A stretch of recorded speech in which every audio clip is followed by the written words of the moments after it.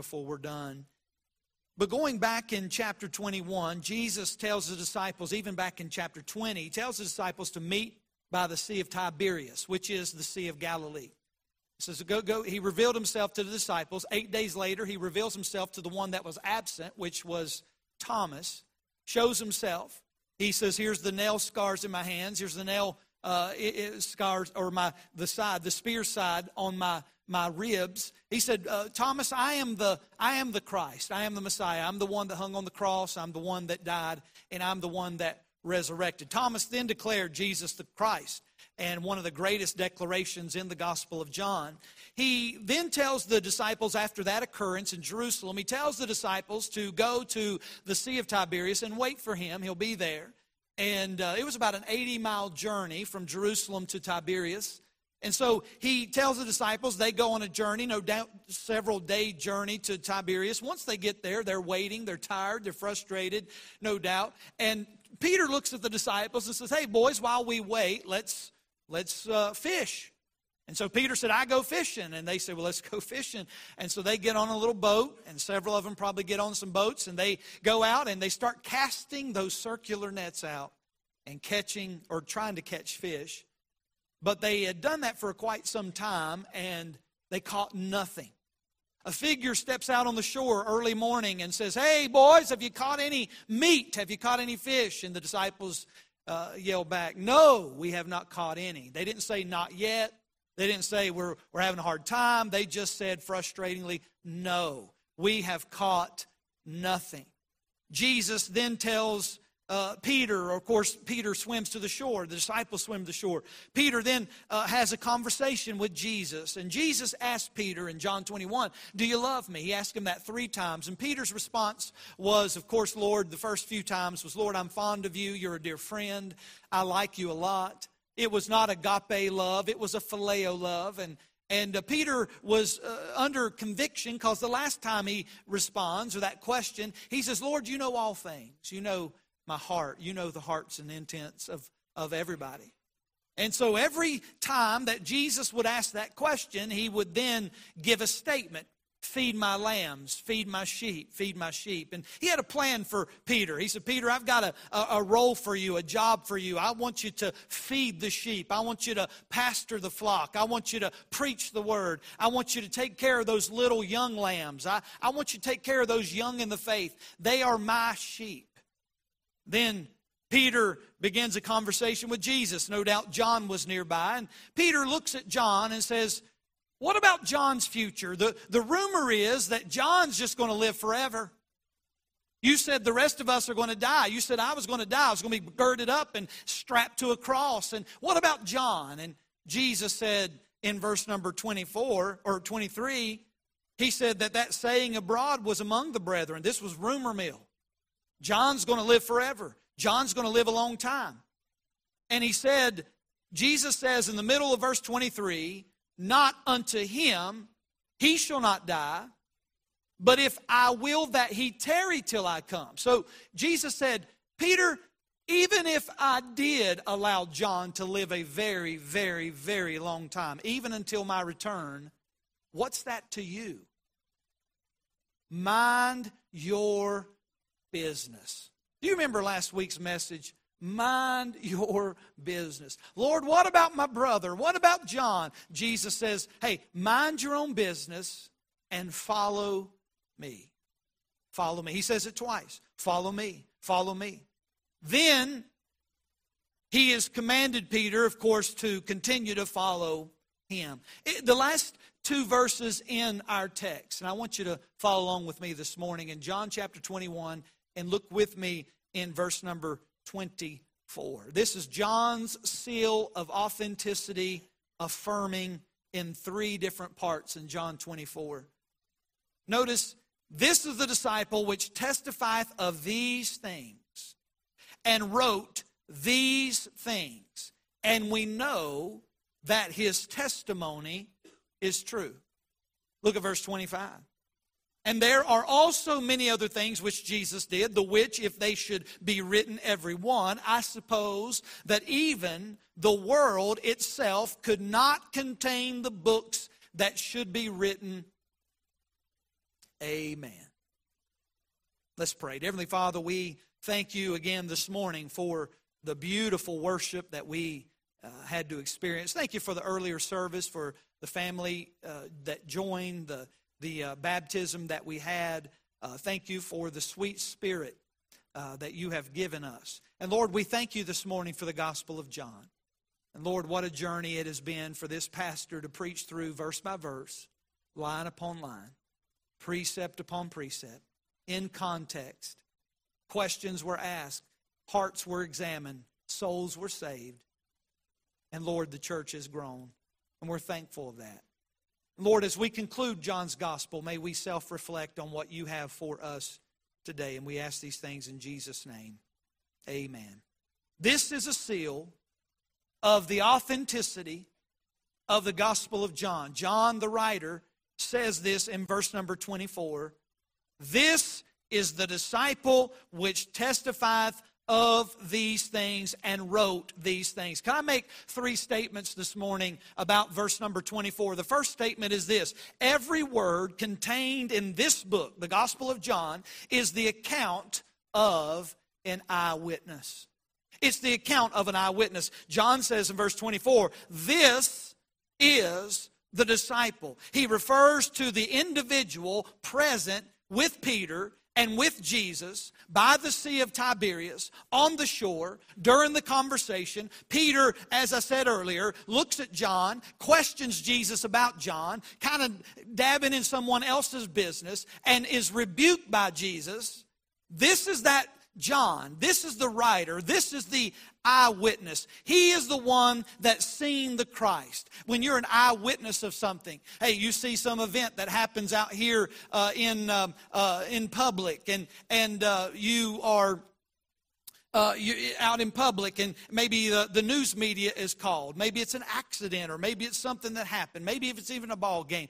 And the eyewitness is, the journalist will find that eyewitness and will take a microphone or some type of recorder and stick it in your face and say, tell us about what you seen. Tell us about what you saw. Tell us the happenings. Tell us the occurrences. Tell us what you saw. And John is telling us, and he's stating the authenticity of his affirming John's gospel. And he gives us that three parts in verse number 24. He said, I am an eyewitness to the account of Jesus Christ. He is real. His miracles really happened. His preaching really happened. His teaching really happened. His enemies were real. His walk and his journey was real. John witnessed it all 21 chapters. John was the eyewitness, and every eyewitness he put as far as story that the Holy Spirit chose, he put in chapter 21, but he put it in the whole book. Here's the second statement that I want to say about John's gospel. Every word contained in John's gospel in this book was written by the same eyewitness. So John not only seen what happened in the days of the Lord, and he remembered those things and took it to heart, but John also wrote everything that the Holy Spirit wanted. Tradition holds that John wrote this book between AD 90 and AD 100 in Ephesus. So, church in Ephesus, you remember the church in Asia Minor. Ephesus was a stronghold to doctrinal purity. John would have been a part of that. He would have been writing John's gospel during this time of the church in Asia Minor, during Ephesus. And by the way, that speaks highly about that church. Maybe it tells us how that church was so strong and why that church was so strong and doctrinally pure is because John was a part in Ephesus. We know that Irenaeus and Polycarp actually heard John and met John. He was a martyr for the gospel. Can you imagine this? Can you imagine one of our early church fathers, if you will, one of the early martyrs of the faith that we have today for the faith of the gospel? Can you imagine meeting John, who was a disciple, an apostle of Jesus Christ? You would know him, you would see him, you would hear his stories, and And Polycarp, who died for the faith, before he died, he told Irenaeus of these things. He said this was John, the writer of the gospel, so they would have been in, tradition holds that they would have been in Ephesus during that time. The third statement that I want to make about verse number 24 is this: every word contained in this book is true. Now, notice what it says in verse 24. He said, I'm the disciple which testifieth of these things and wrote these things. So we've got those two statements down. He testified. He was a witness. He bore witness of these things. That's what testifying means. I bear witness. And then he says, I wrote these things down. And we know that his testimony is true. So not only was John an eyewitness, but he also wrote the account under the divine inspiration of the Holy Spirit of God. God breathed what John was to write. It was the breath of God. That's why John is so powerful. John is powerful because this is not the words of John. This is the words of the Spirit of God. He wrote exactly what God wanted him to say. That is the Word. This is not some Bible or book of man. This is the book of God. What you hold in your lap or what you have in your hand. I love a copy of God's Word. I love to have that literal copy. I realize that the words of Christ is what has the power. And you can have the words of Christ on a phone, a tablet. You can have them on a screen. You can have the words of Christ wherever, a billboard or on a piece of paper. But there is something about holding a Bible. That's why on Sunday I say grab a copy of God's Word. Now that doesn't mean that if you didn't bring a Bible this morning that you're shamed or anything like that. No. There's some people, listen, like when I'm traveling in an airport or when I'm on an airplane or when I'm somewhere in the lobby of a place waiting or in a tire shop or in a mechanic shop or something and I don't have a Bible handy with me, I'll pull out a tablet, I'll pull out an iPhone and read God's Word. There's absolutely nothing wrong with that. But it seems like to me when I come to church, I love to bring a copy of God's Word. And it just, the rustling of the pages, seeing it in my hand, feeling the leather there, and and by the way, hearing you do that. Isn't that a blessing? To hear others bring their copy of God's Word. Listen, we're not holding man's words in our lap this morning. We're not quoting man's words. We're quoting the breath of God. This was an inspiration through the Holy Spirit of God. That's why we call it the inspired, infallible Word of God. I believe that we have that preserved in the English language today. And we preach to the multitudes, not the words of man, but the words of God. And let me say this, they are true. They're true. Not everything you read today is true. Matter of fact, a lot of people make a lot of money on fake news, don't they? You can read a lot about fake. Y'all remember the tabloids in the grocery places, the tabloids where they would be in the aisle and it would say this, and they made a lot of money on them. People would buy this stuff. And it would say alien, half man was found in the White House, which we're starting to believe a little bit. But they would find something, this and that. I mean, they would say, we discovered this, and then we discovered this UFO had landed in Nebraska in a cornfield, and the farmer says he's never seen nothing like it. And then it would say, alien baby born to a human being. And I mean, you've seen those tabloids back in the day. I don't know if they sell them now, but they used to catch my attention. I'd say, man, really? Wow, that's unbelievable. As a kid, I thought, man, Mom, hey, how's that happening? And Mom would look at me and say, son, that's crazy. People buy that stuff, and it's crazy. And, we don't know anymore, though. We call that crazy, and it used to just be in our face. But now you get on the internet, and you can read anything, and guess what? A lot of times, listen, as long as you put it out there, people just take it as the gospel. And they slander people. They accuse people. They write stories that are not true. They just verbally say. We're lied to every day by the media. We're lied to every day by people that just put stuff out there to deter people and convince people and to snow people and all that. Listen to me. We need truth. And John makes a statement in verse 24. He says, everything that I saw, everything that I wrote down, you can take it to the bank. It is true. Listen, when you begin to start to doubt God's word, oh, that is an open channel for Satan to get into your life. When he causes you to doubt, like he did Eve in the garden. Y'all remember that? He changed and twisted the God's word to Eve, and Eve was deceived. And guess what? It cost her, and it cost Adam, and it cost us because of deception. Believe truth. You know what? Truth is not always pleasant to hear, is it? Truth is not always, oh man, I really enjoyed that truth today. Now, there's some people that don't enjoy it. You go to the doctor and you've got some issues. I need to go to the doctor more. I only go to the doctor when something's really bothering me, because I don't enjoy going to the doctor. Now, there's some people that just run the doctor every time. They like going and they like going often. But let me tell you something. Your doctor, whoever it is, whoever your doctor is. My wife, by the way, made me an appointment next week to go to the doctor. And I really have nothing wrong. But she's saying this, you need to go see a wellness doctor. I don't know what a wellness doctor is, but I hope they're all wellness doctors.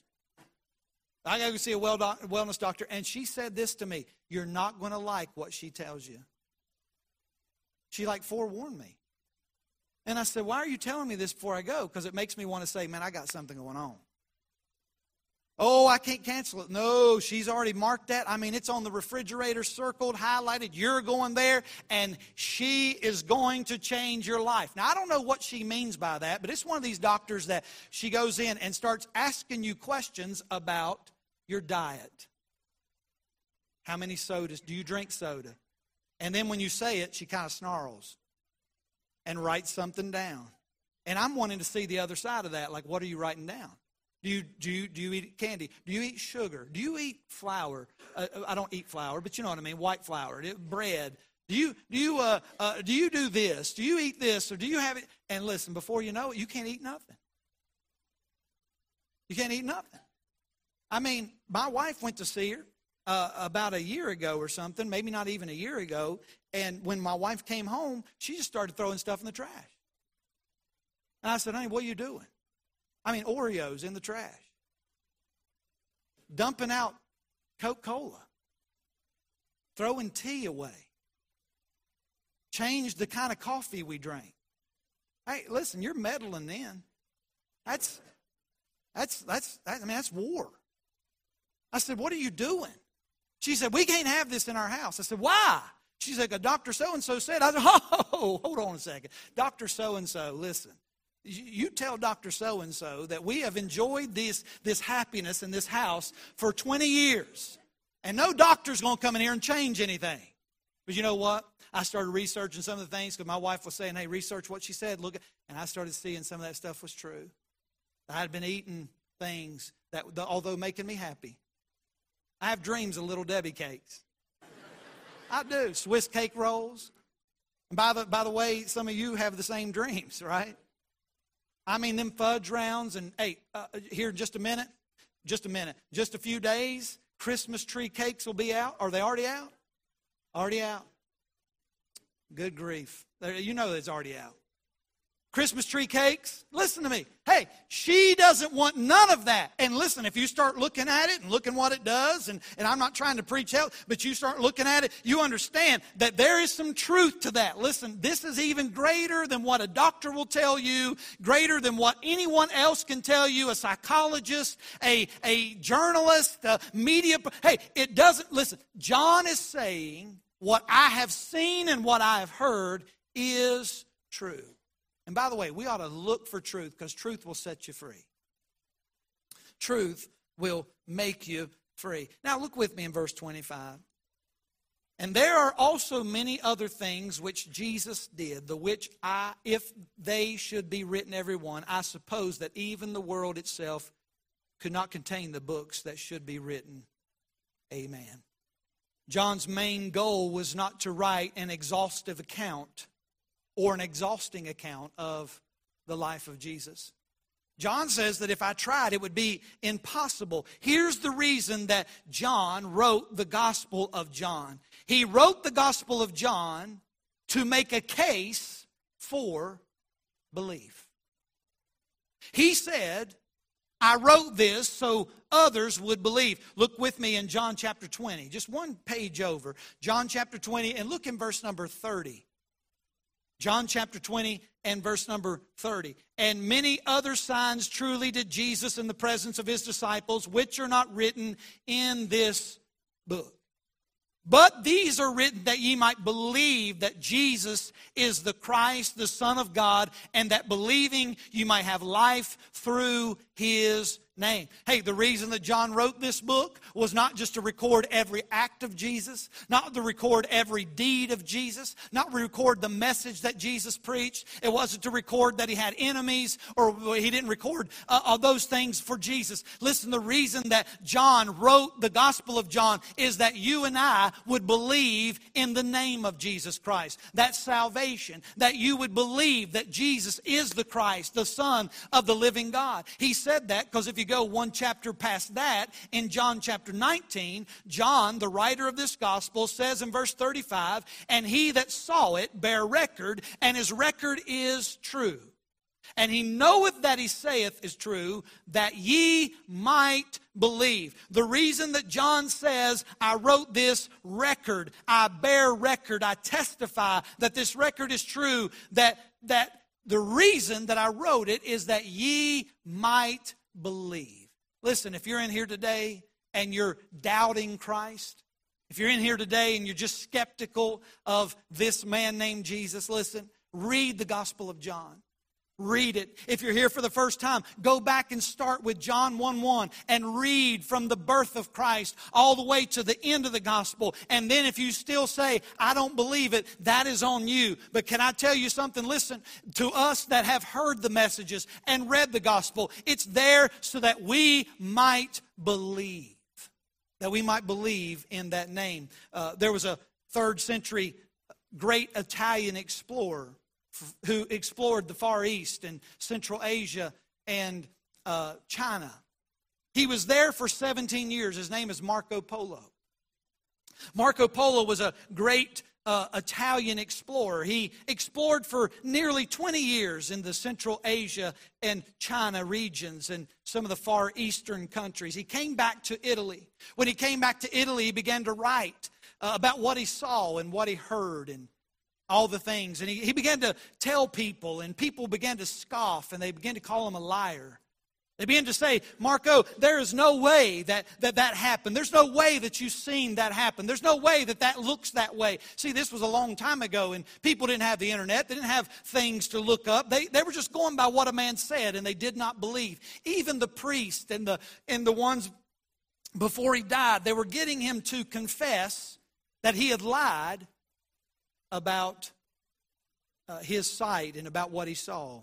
And on his deathbed, Marco Polo looked up at those priests and the people that was around, and he said, I have not yet begun to tell what I saw. And he died.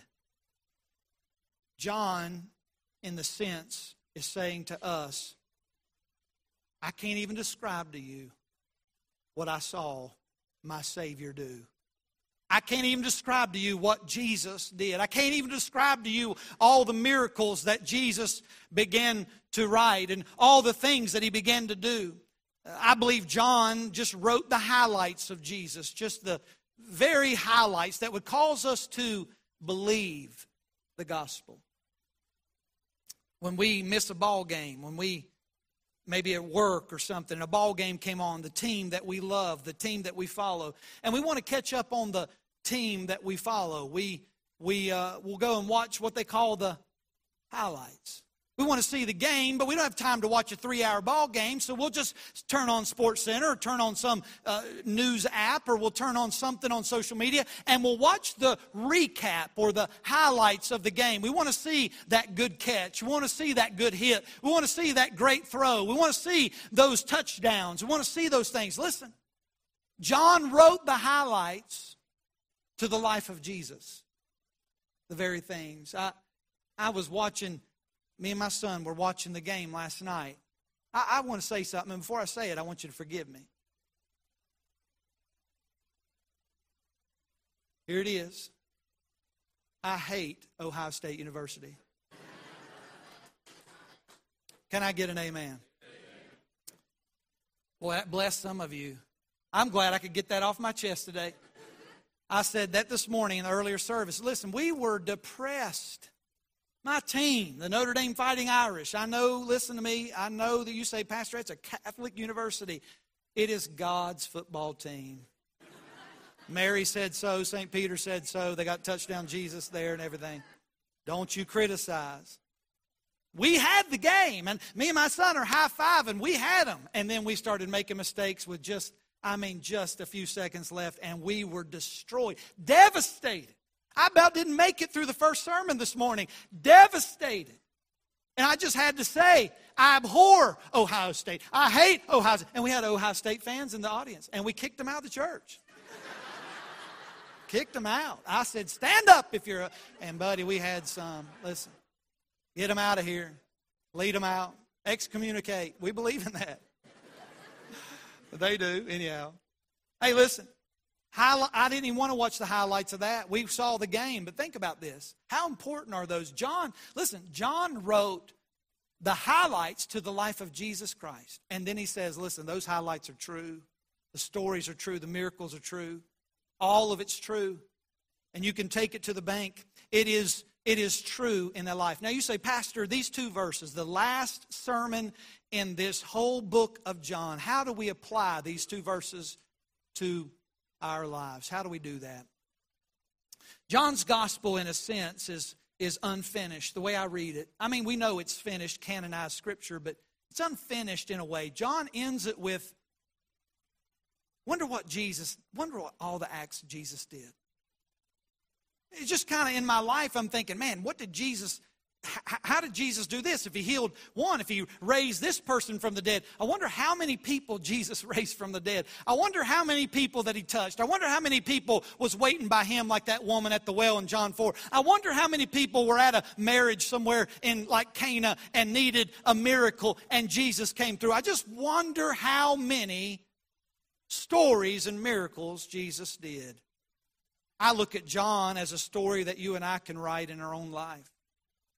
John concludes his account of Christ's earthly ministry with a story about he and his friend Peter and how they were impacted by Jesus Christ. Peter would die a martyr's death. John would live so long that some wondered if he would ever die. And both had destinies to fulfill as a result of their time with Jesus. Peter would preach to the masses in Jerusalem. John would go on and write the Revelation, and he would write 1st, 2nd, and 3rd John. And he was greatly used of God in the New Testament to see what no man ever saw. And he wrote those things down. Jesus urged them to keep following me. And so it is with us. Jesus still echoes that. Follow me, follow me, follow me. That is the theme of John. Follow me. I have questions for you this morning in our application. Just 3 questions. What will you do with what you have seen on the pages of John's gospel? What will you do? Many of you you're familiar with John. Many of you have heard many messages from John. And there's some of you in here that have been on this journey with me through John from the very beginning. So let me ask you this morning. What are you going to do with what you have heard in John's gospel? What are you going to do? We who live in the light have no business walking in the dark. So if the light has come on, if God has turned the Spirit of God has turned the switch on in your life and the light has come on, I don't like to be in the dark. If you like the dark, something's wrong. I know we're coming in October and all these scary houses and they turn the lights off, people jump out. I don't do those things. I don't like the dark. Listen, the scariest thing is not some dude jumping out from underneath a coffee table or a chainsaw chasing me through a hallway or something like that. The scariest thing is the lights are off. Listen, I'm in my 40s and I sleep with a nightlight. I got a nightlight plugged in because sometimes, you got to go. I didn't know how else to say that. Got to be careful.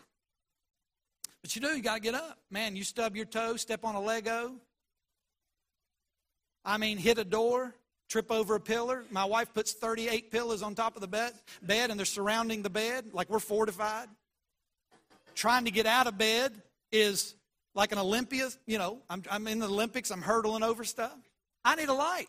You can get very much hurt at 2 or 3 o'clock in the morning.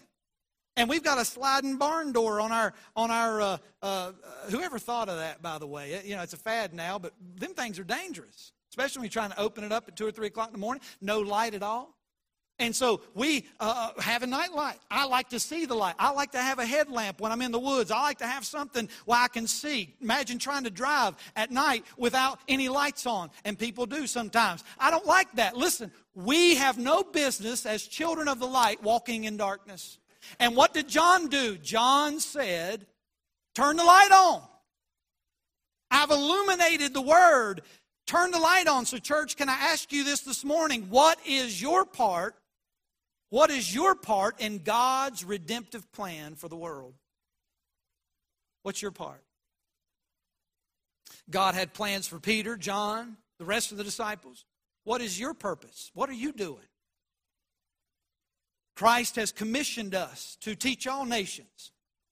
Go into the world and preach the gospel, to baptize in the name of the Father, Son, and the Holy Spirit. Hey, what are we doing as a church? Are we to go out these walls and touch our community? Sure we have. But God has a purpose for each of us today.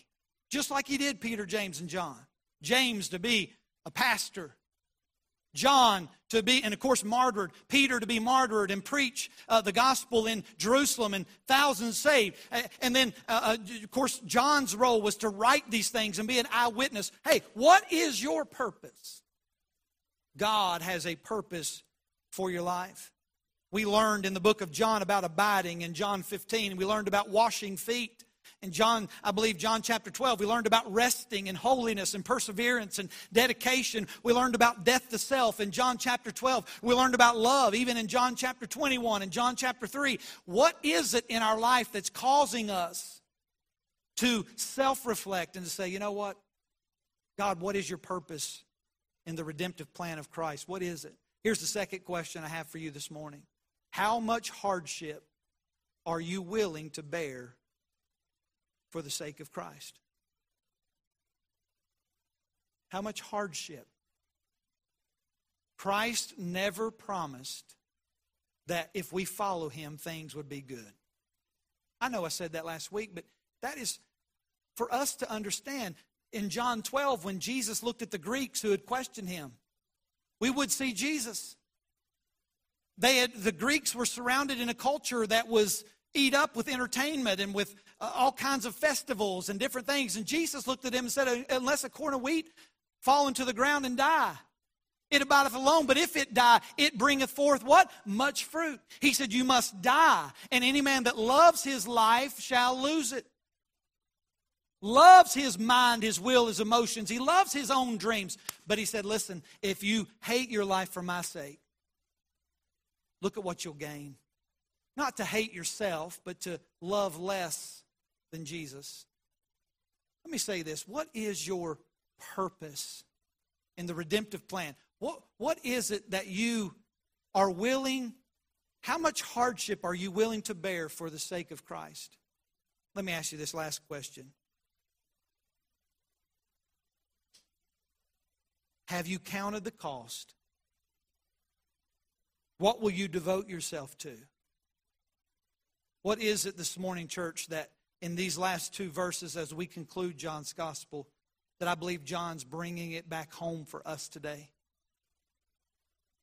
This book was not about John. This book was about Jesus. John never even referred to himself by his name. He never said, I, John. He said, that disciple in whom Jesus loved. That other disciple. He never even, it wasn't about John. The Gospel of John was about Jesus. Church, does your life reflect the Lord Jesus Christ? Does it? This book should cause us, as we, now, this will be the last time we open to John for a long time as far as a church family to preach through. I hope you read it and love it and read John often.